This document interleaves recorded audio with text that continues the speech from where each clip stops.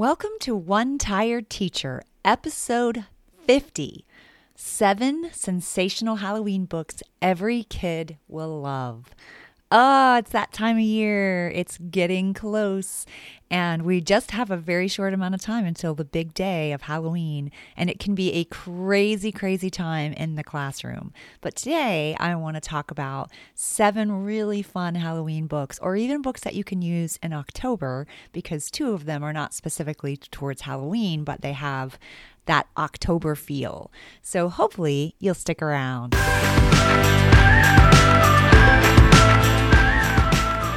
Welcome to One Tired Teacher. And even though she may need a nap, this teacher is ready to wake up and speak her truth about the trials and treasures of teaching. Here she is, wide awake. Wait, she's not asleep right now, is she? She is awake, right? Okay. From Trina Debery Teaching and Learning, your host, Trina Debery. Hey! So today we're talking about Halloween books and books that we can read in our classroom.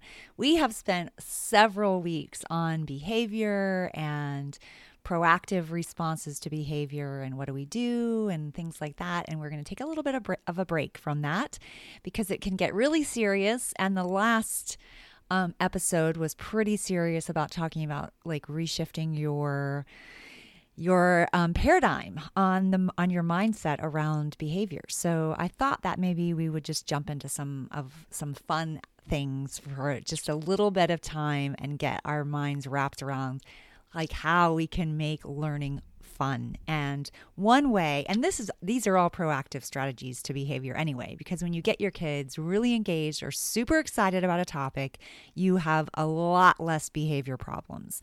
That really is a huge piece of the puzzle. You want them to be engaged, you want them to be excited.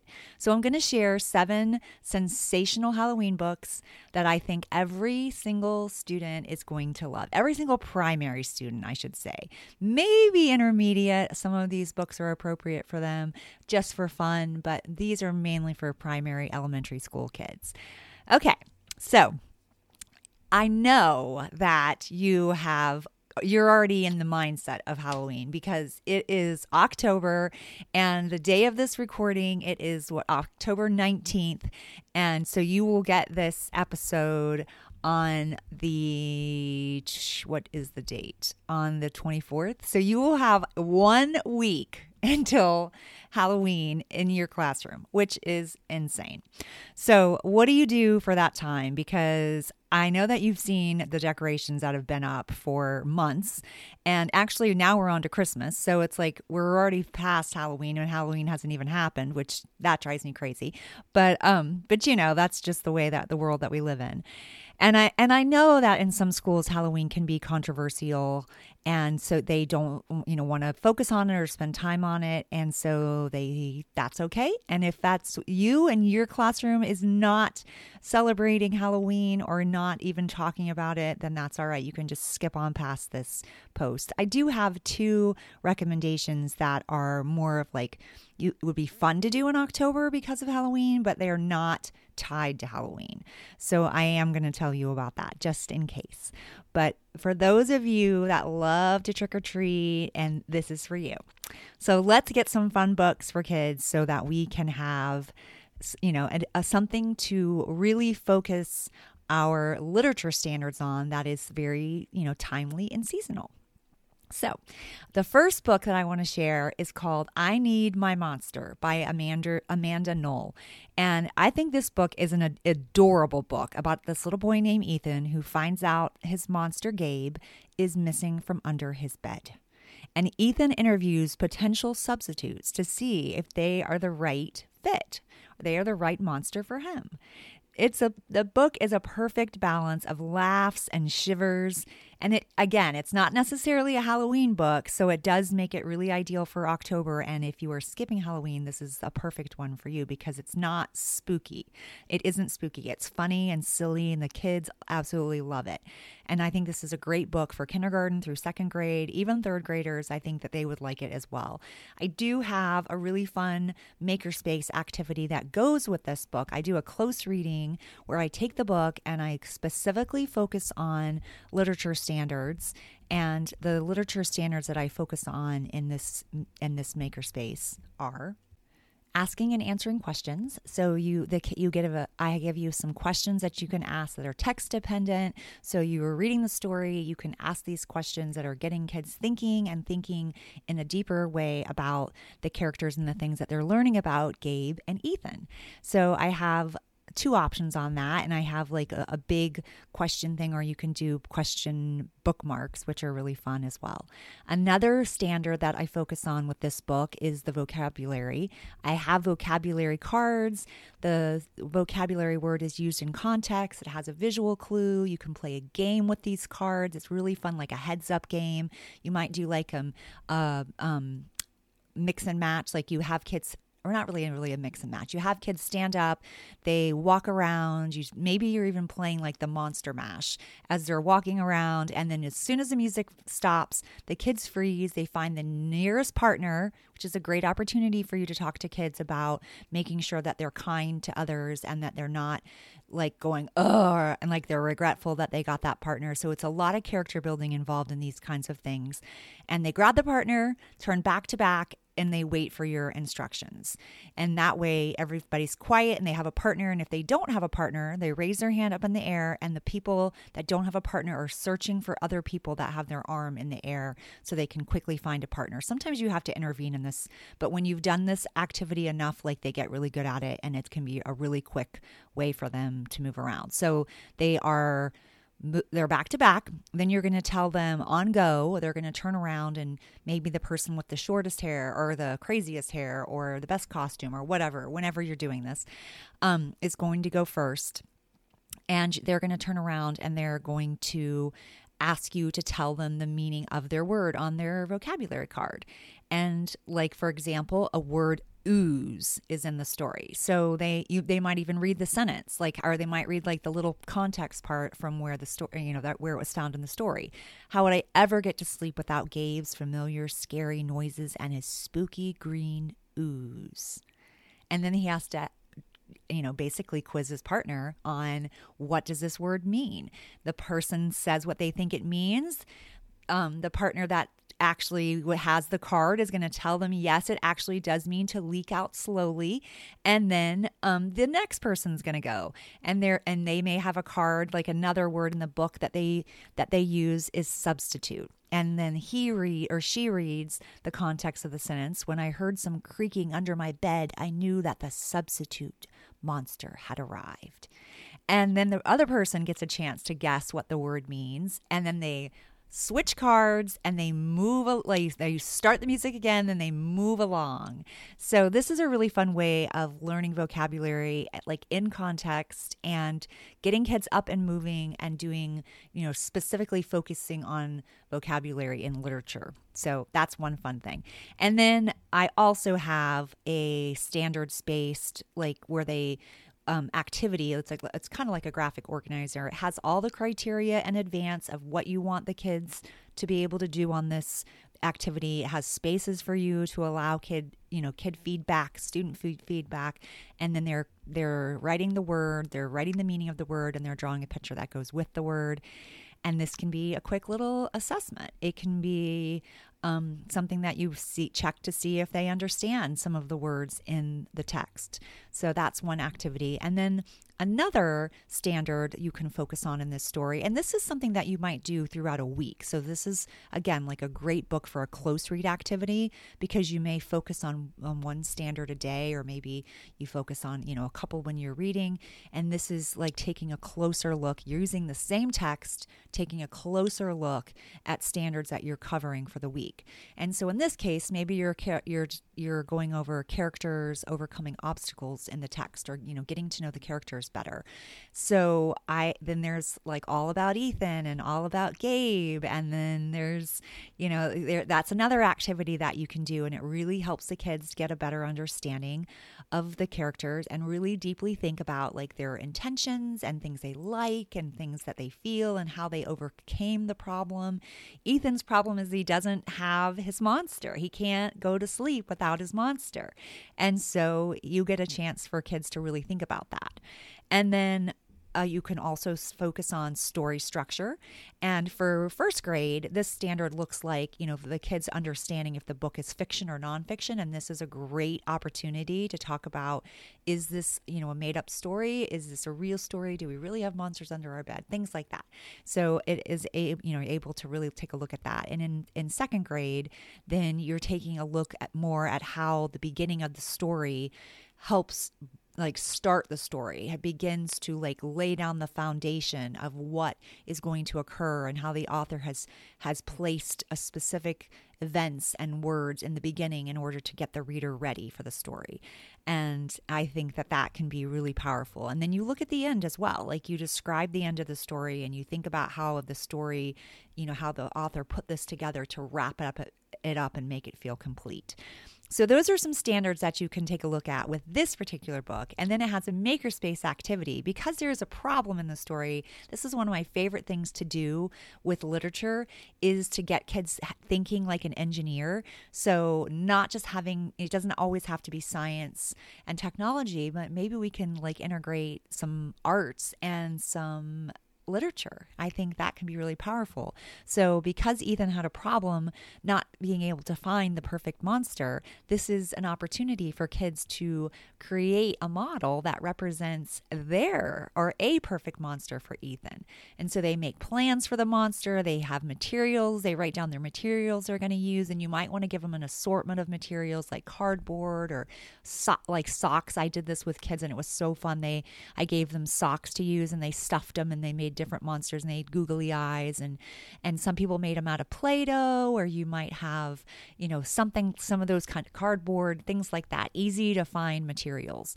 Then they're going to talk about how the construction worked, and then they're going to tell all about their monster, the problem the monster solves, the thing that they like best about their monster, and the thing that they might improve about their specific model. It's really important for kids to talk about, to reflect on what they've done and how they put things together and how they might change that if they were given the opportunity. And it also has a little activity for them to think of some adjectives to describe their monster. And then they can present their monster. And that's great for a listening and speaking standard, work. And sometimes that part of the work gets left out. And if you don't have time for them to present one at a time to the class, which can sometimes be a lower engagement because you only have one person talking, you can have them present to a partner, or you can have them present to their team. And I also have included a compare and contrast in here so that they can compare their monsters with other people's monsters, because it's really unbelievable the creativity and the thinking that they come up with. And so they're able to look at the things that are the same and the things that are different. And this is definitely a higher level skill. So that is a makerspace moment in literature with the story that I'm recommending, the first story that I'm recommending, which is I Need My Monster. I will link to this in the show notes if you are interested, because it makes a really fun, engaging activity, and it gives you several different standards to focus on through the week for a close read response. All right, so the second book that I recommend is a newer book that the same author, Amanda Knoll, wrote, and it's called Hey, That's My Monster. And this is another book that, like I said, by Amanda Knoll, and she uses the same characters, Gabe and Ethan. And if you've looked closely at your standards, you know that you're doing a lot of comparing and contrasting. That is a standard, looking at books that are either in a series or may have the same characters or may even be in the same genre or a different version of it. I mean, sometimes we're talking about different versions of folk tales and fairy tales and fables. Oh my, but sometimes we can take a book with characters and then we begin to learn more about the character in the next story, which I think is kind of cool.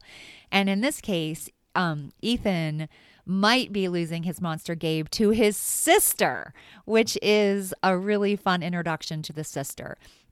And again, using a book by the same author with the same characters allows children to really take a more in-depth look at the characters. And it provides an opportunity for them to use that higher level thinking skill of compare and contrast. And even point of view is a natural standard that comes out when we are doing compare and contrast, especially when we introduce a new character to a character that we already know. And we kind of get to think about the story from the sister's point of view. So I think that can be really powerful as well. So that's book number 2. Book number 3 is This is the House That Monsters Built by Steve Metzger. And I also have a makerspace moment for this book. And for this story, I think this story is a little bit more appropriate for kindergarten or possibly first grade because it's a rhyming book, which I think can be great for second grade too, and even some third graders that don't have that phonemic awareness down. And we know that can be the number one predictor of future reading success, or the number one deterrent for they are not able to get past things and are struggling in the area of reading, especially with decoding and their phonics ability. Sometimes the lack of phonemic awareness is something that we really have to focus on. So this rhyming book can be great for that. It's just one aspect of phonemic awareness. So I think that this book can be fun. And I'm focusing on the standards of, again, asking and answering questions and vocabulary.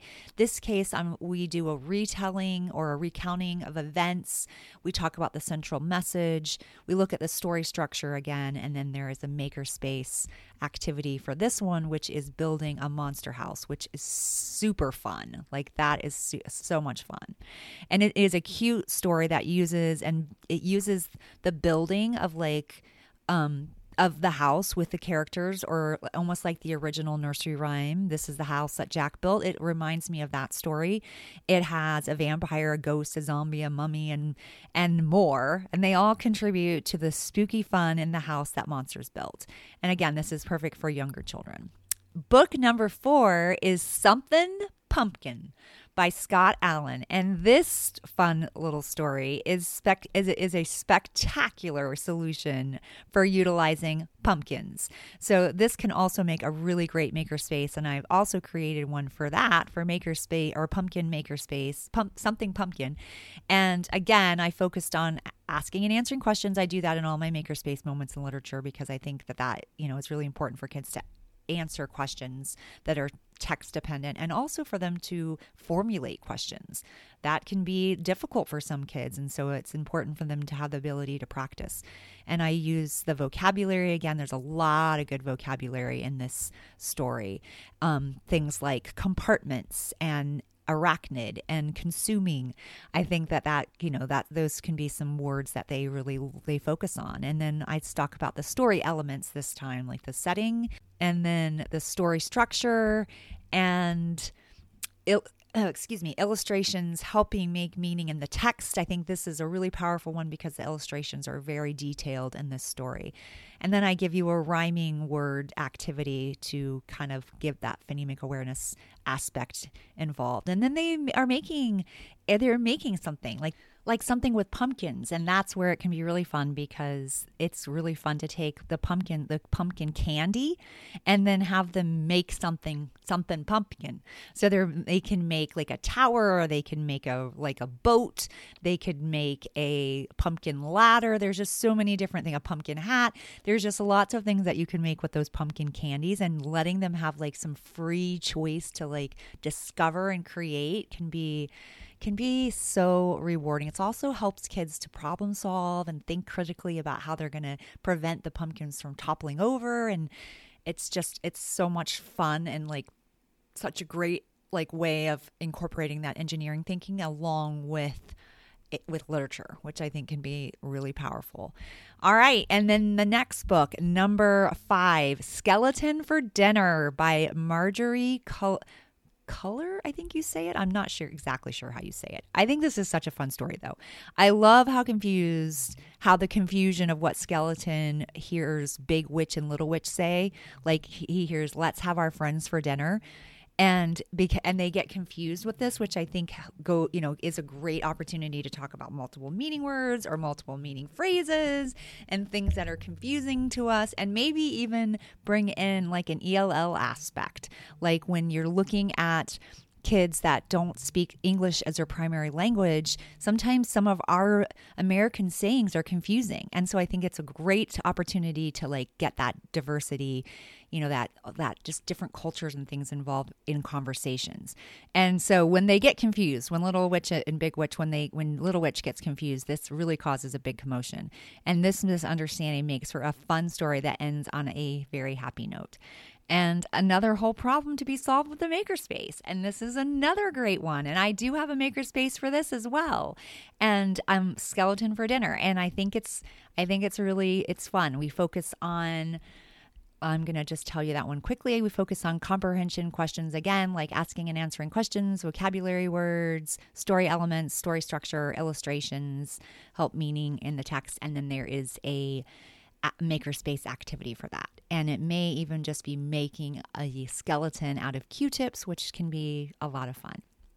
All right, so book number 6 is written by me. It's the costume contest, and that's by Trina Debery. I do have this in a regular paper format, and I do have and I have it in black and white, so the kids can add details to the illustrations with color.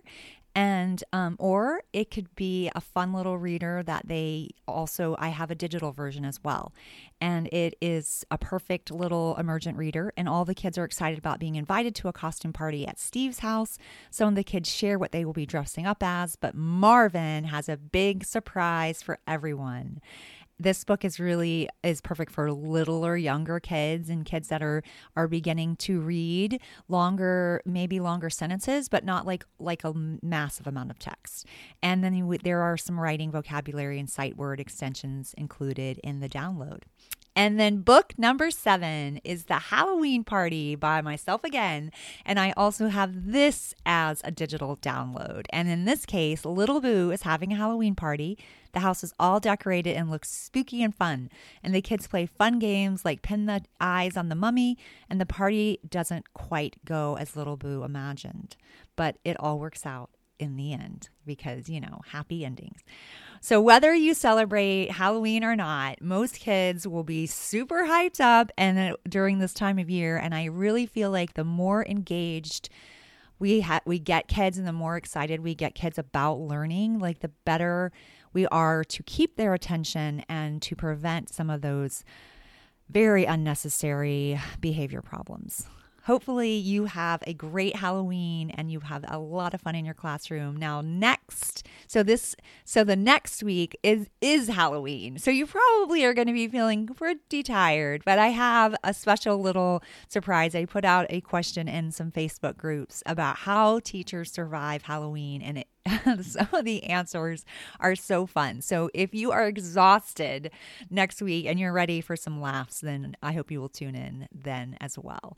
I will link to all of the Makerspace moments in literature below and the 2 Halloween readers that I have written, and I hope that you are all set and ready for the week. All right. For now, this one tired teacher is gearing up for Halloween, and I'll see you next time. Until then, sweet dreams and sleep tight.